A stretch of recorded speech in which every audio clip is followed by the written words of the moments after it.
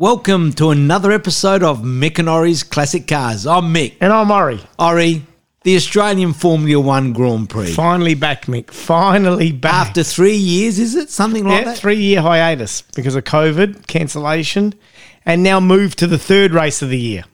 No, it used to be the first, wasn't it? It used to be the first. So there was a bit of an article about the drivers complaining that they didn't like it where it's where it's sitting at the moment. So Bahrain and Saudi. Uzbekistan, we were the first. The Saudi one, they're the first two now, and all the drivers do not like it. They'd rather that the Australian Grand Prix, because it's so far to come, is the first, and then they make their way. So why was the change, do you know? Because as soon as we cancelled the Grand Prix in Australia, Bahrain picked it up. So they ended up with the first. Yeah. So they moved around the schedule to accommodate the season because it still went ahead. But, Mick, let me tell you, I have never been to a Melbourne Grand Prix. Neither have I. I've never been to one, and you went without me. Yeah, I know. I got invited. I went with work, so I do apologise, Mick, but I thought I'd take the opportunity and get across, and spent the day in what it was called the Race Cube on turn 11, I think it was, Mick. Perfect so how spot. far were you away from the pits, pit lane? Pit lane, so there was another left-hander, right-hander, then the main straight. So wouldn't be half a K, I wouldn't have thought. Okay, but you can't see it. You can't see it. No, you couldn't see it. So it was a great turn. There's a lot of action on that corner. It was a new one they had put in for the track, new right-hander, so you had to really slow down. A lot of people overshot it. So that's where Vettel went off and crashed his Aston, and how many missed that corner completely. But Melbourne do it well, Mick. I'll tell you. Compared to Adelaide, I mean, we talked about Adelaide and how good that was. Adelaide was good, really good, because the streets are against our hometown and we know it, back to front. We know the road's a lot better, right? But it's beautiful around the lake at Albert Park, don't get me wrong. A little bit out of the city, in the CBD, you can walk, but it's Albert Park. If you walked from the city, what is it? An hour? It'd be an hour walk. I would have thought so. But they do it well. I mean, the crowds came out. They had 420,000. Yeah, that's right. That's what there was the stats, and that's over the whole 3 days. The whole 3 days. So. But that was a record. Yep, correct. So people definitely came out to support it. And let me tell you, Mick, to see the new Formula One cars, I logged on when Ferrari launched their car, the new Formula One car for this season. How good does it look? Oh, no, you don't understand. That F175, the F75 for the 75th anniversary they've named, my gosh, the colour is immaculate. It is a nice colour, isn't it? It's not the Rosso Corso that everyone talks about. Special red now. Scuderia, I think they've called it. My God, it looks... But all the Formula One cars look awesome. The Aston Martin looks... It does look good, that one. Immaculate in that green.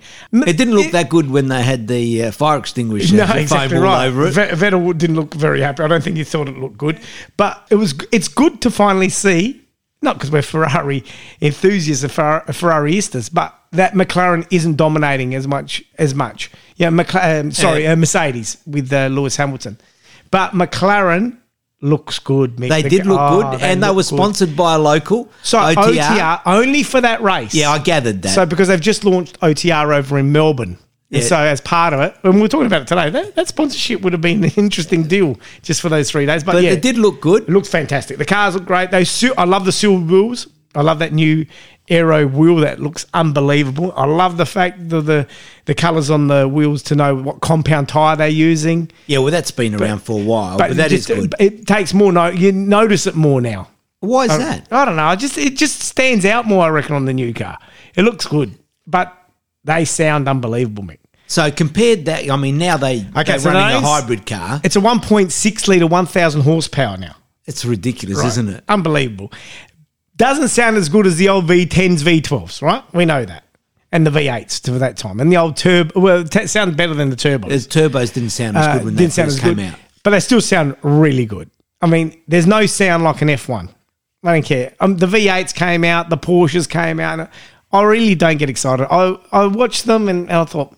What about the other classes? Did they have the old classics, like the Masters class? I'm not sure. I didn't see it. I didn't see that. Like I said, I was hosting. I was part of work, and so I got there in the afternoon on Sunday, and so pretty much Saturday. No, Sunday. You got there on race day. Oh right, okay. Yeah, so I missed I watched qualifying on TV and things like that. So I saw the last bit of the V8s and then the Grand Prix. Okay, and that's what I was going to ask. You're saying you watched some of the qualifying on TV. When you're at the track, how much do you actually see and how much do you know what's happening? I've said this for a long time.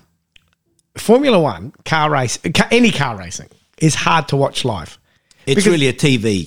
For me, it's TV. Because unless you're over the pits where you see them coming in, changing, and then going out, and then you're only seeing that main straight anyhow. But then you still need to have vision to a screen. Correct. So where would you rather watch a Grand Prix? On a corner or on a straight? You've got to be on a corner where they at least slow down, you see the cars coming into turn. To show a sharp hairpin for me is the best spot to watch it. If you want to see him working on the car, obviously over the pits is the best. So we've got some footage of, over the pits and on the hairpins. So for me, it's a hard sport to watch live. Yeah, and that's one thing that's really put me off going to Melbourne to watch the Grand Prix, because you go there, but unless you've actually got a screen and you hear the commentary, that's the other thing. If you don't hear the commentary, Correct. You don't know what's happening and why someone's gone past. Because the interesting thing was, the section we were, it took, because I filmed it was like a minute, not even from when they went through, it was like 30 seconds and all the cars were through. 33 seconds, under a minute, and all 19 cars were through. Right, ridiculous speed they're going, and then that's it. Then you got to wait another minute and a half, and they're back. And you don't even know what's happening on the other end. And then that's right. You don't know. You miss the overtake unless you're on an overtaking section. Look. I was saying it this morning with my wife. It's great.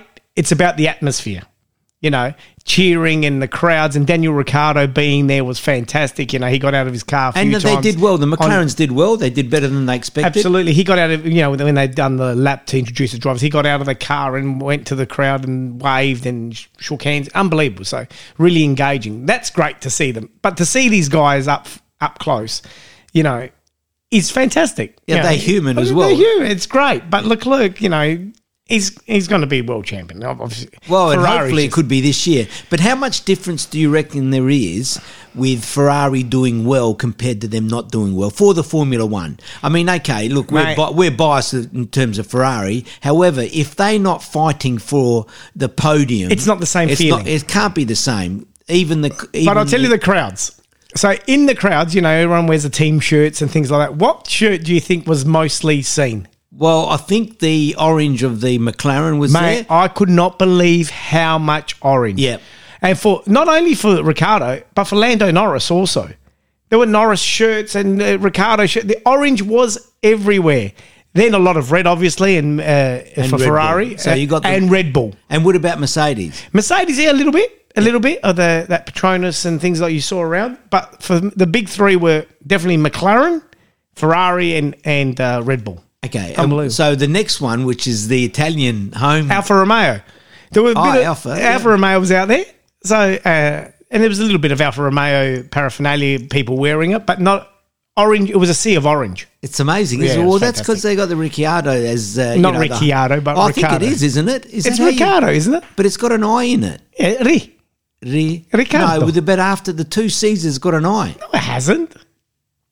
After the 2 C's has got an I. I don't think it has. It has. But anyway, how you pronounce it, I think in Australia, it is. In Australia we pronounce it Ricardo, but it's not. It's actually Ricciardo. Yeah, Ricciardo. Yeah. So anyway, don't worry about that. It doesn't matter. You're right. It's got an I. Yeah. He's very personable and he wants, the Australian crowd. So for the Australians following the McLaren, and let's face it, if he's racing anywhere, we follow him. Naturally, we want Ferrari to win. It was disappointing Carlos Sainz went off early. Yeah, he got bogged. Yeah, no, he got bogged because he went off the track. He went off the track, went in that. So they tried to get him to he asked to be pushed out. If someone can push me out. I'm not sure what the rules are, but if he stalls the car, I think they're not allowed to start it. Correct. So he was asking to push it out, and he apparently accelerated or something, and that's where it bogged. It spun the tyres and just sunk it. Yeah. How bad was that? I don't know if you saw on the footage. The track, because they spent $20 million redoing the track, but it was bumpy as. Yeah, they were complaining about that. Even Hamilton was saying, well, how come Charles was able to deal with that bumpiness? Yeah, it was phenomenal how they did that. I think it sounded like, again, the commentators talk about it, but it was mainly when the full tank of fuel. As the tank went down in terms of volume. Yeah, exactly right. The less bumpiness, right? So the car's less heavy. Yeah. But, You tell it's a game of tactics, right? How much fuel you carry. I remember we had the race car driver, Peter Hackett. Yes. And he was telling us you need to factor in how much fuel you got, how many laps you got, tyres, tyre wear, and this and that. The tyre one is such, and that's what I said. I noticed it more this year, soft compound, hard compound, what they use for qualifying, how many laps they'll get out of it. And everyone started on the intermediate, the yellow one. Most of them, a couple of them some started on hard. Only two, like Vettel, the old stallion started. And then after 20 odd laps is when everyone came in, right? Some before 14, 15 and started to go to the hard. Leclerc just played it perfectly. Had he come in the lap later, there would have been the incident, and he wouldn't have had the 20-second gap to be able to pit because he pitted and still went out in front. Yeah, that's the luck of the draw when the car. That's knowing absolutely everything. That's how close it is. Milliseconds. Yeah, it can work for you and it can work against you. But with the hard compound, you mentioned about the tyres, the hard compound. Albon, I think it was Albon. He went 55 or 50, 60 laps. Yeah, so they know they make it. It's just how they maintain it. And there's a I don't know if you saw the footage on one of the F1 apps or things like that. One of the cars, he said, don't worry about catching Perez. Stay behind him because looking after your tyres is more important than your finish position. Yeah, well... And he said, I don't know, how's that? I want to finish higher.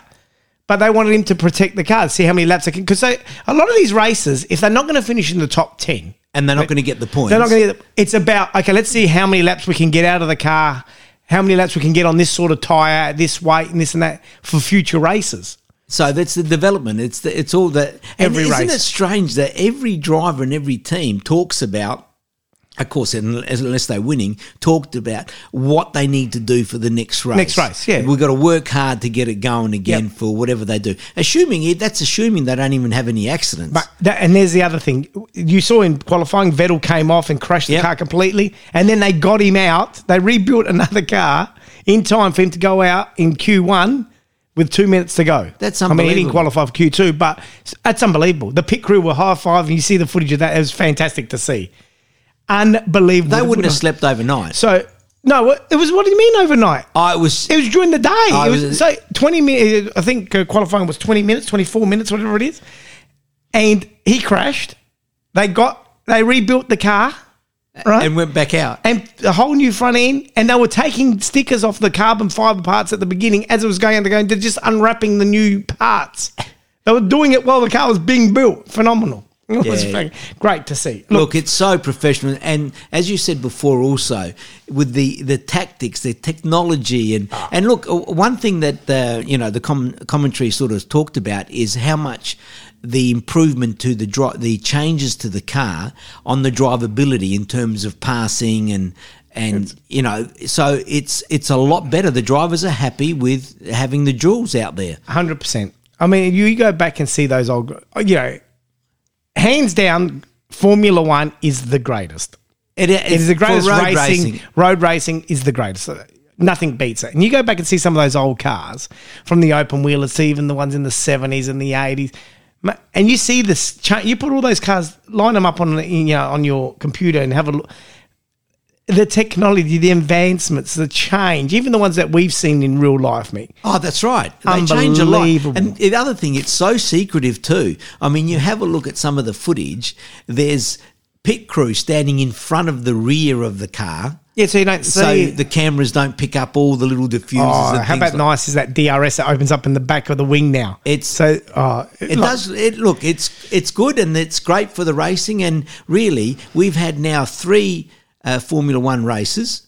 Yep. And it's all been entertaining. I mean, Charles won by a fair bit this time, but throughout the field, there were a lot of duels. Unbelievable. So it certainly is going in the right direction, and they talk about the budget being a bit less. I'm not sure how much less it is. They're still talking mega dollars. Well, someone was saying today it costs 200 million to run a Grand Prix team. That's unreal, isn't it? 200 million. That's just crazy money. But what it does is when you own one of these cars, be it a McLaren or a Ferrari, and you're in that you have actually contributed to their racing team. Ferrari definitely, and McLaren too. They all fund it out of the cars that they sell, right? Yeah, they have to. So it's just, you feel part of it. You know, and I was wondering, sometimes you wonder, you know, these lower teams, you know, they go out there and they're never going to get to the podium. However, what it is, and talking to some of the team bosses, they say, well, hang on, we've qualified, say, 9th and 10th. If we can finish the race 8th and 9th, or 7th and 6th, we've done our job. That's a win. If they finish the race, is a win. That's right. So get their cars home. Yeah, because half of the Ferrari team would be a failure. That's right, because their car didn't finish. But you know, the other thing is, it's always interesting, Mick, because Ferrari, we know is Ferrari, right? But looking at Williams, what engine are they running? Honda. So then you start to go, okay, what are all these cars running? McLaren, we know, is running McLaren, right? But what are these other cars running? Well, Red Bull are running Honda at the moment. But but the Red Bull is going to develop the Honda and run it themselves, do it their own. I thought the Honda was in the Williams. What's in the Red Bull? I thought that's a Honda as well. Oh, is it? Okay. Yeah. And Ferrari have got a few. Ferrari's got Haas, has got AlphaTauri, Alfa Romeo. No, Alfa Romeo's got Alfa Romeo. You sure? Yes. What's Alfa Romeo's engine? It would be theirs, wouldn't it? I think it's a Ferrari. But anyway, you could be right. I'm not sure. But I thought it was... That's just interesting to see. So there's a lot of these cars that you think, okay, what is the engine that the F1 team was running? Well, they haven't got enough money to develop their own engines. Let's face it. And from one year to the next year. So, I mean, the Ferrari engines are doing quite well. Very well. Look, you know, I mean, looking at the technology and listening to all the tech stuff, it's amazing how much they have to do from one year to the next. So the Alfa Romeo is an Alfa Romeo C42. Oh, is that right? Yeah, okay. So like I said, 1.6 litre V6, 15,000 revs per minute. Yeah, well, that's the thing too. That's why you've got the sound as well. And you said Red Bull. So I thought Red Bull wasn't Honda, but you might be right. It must be Honda. Well, I think it is, and they're phasing out the Honda and doing their own development. That's what I read somewhere, I think, from memory. Is that right or not? Yeah, Honda engine. Yeah. So and I know that the Williams is a Honda engine also. And then you've got the Mercedes Renault. with McLaren. Oh, there's a couple of Mercedes engines, a couple of them. The Renault. Yeah, correct. Yeah. So there's a handful of probably different makes of engines, I suppose. But it's great to see. It's great to see live. Like, I get it.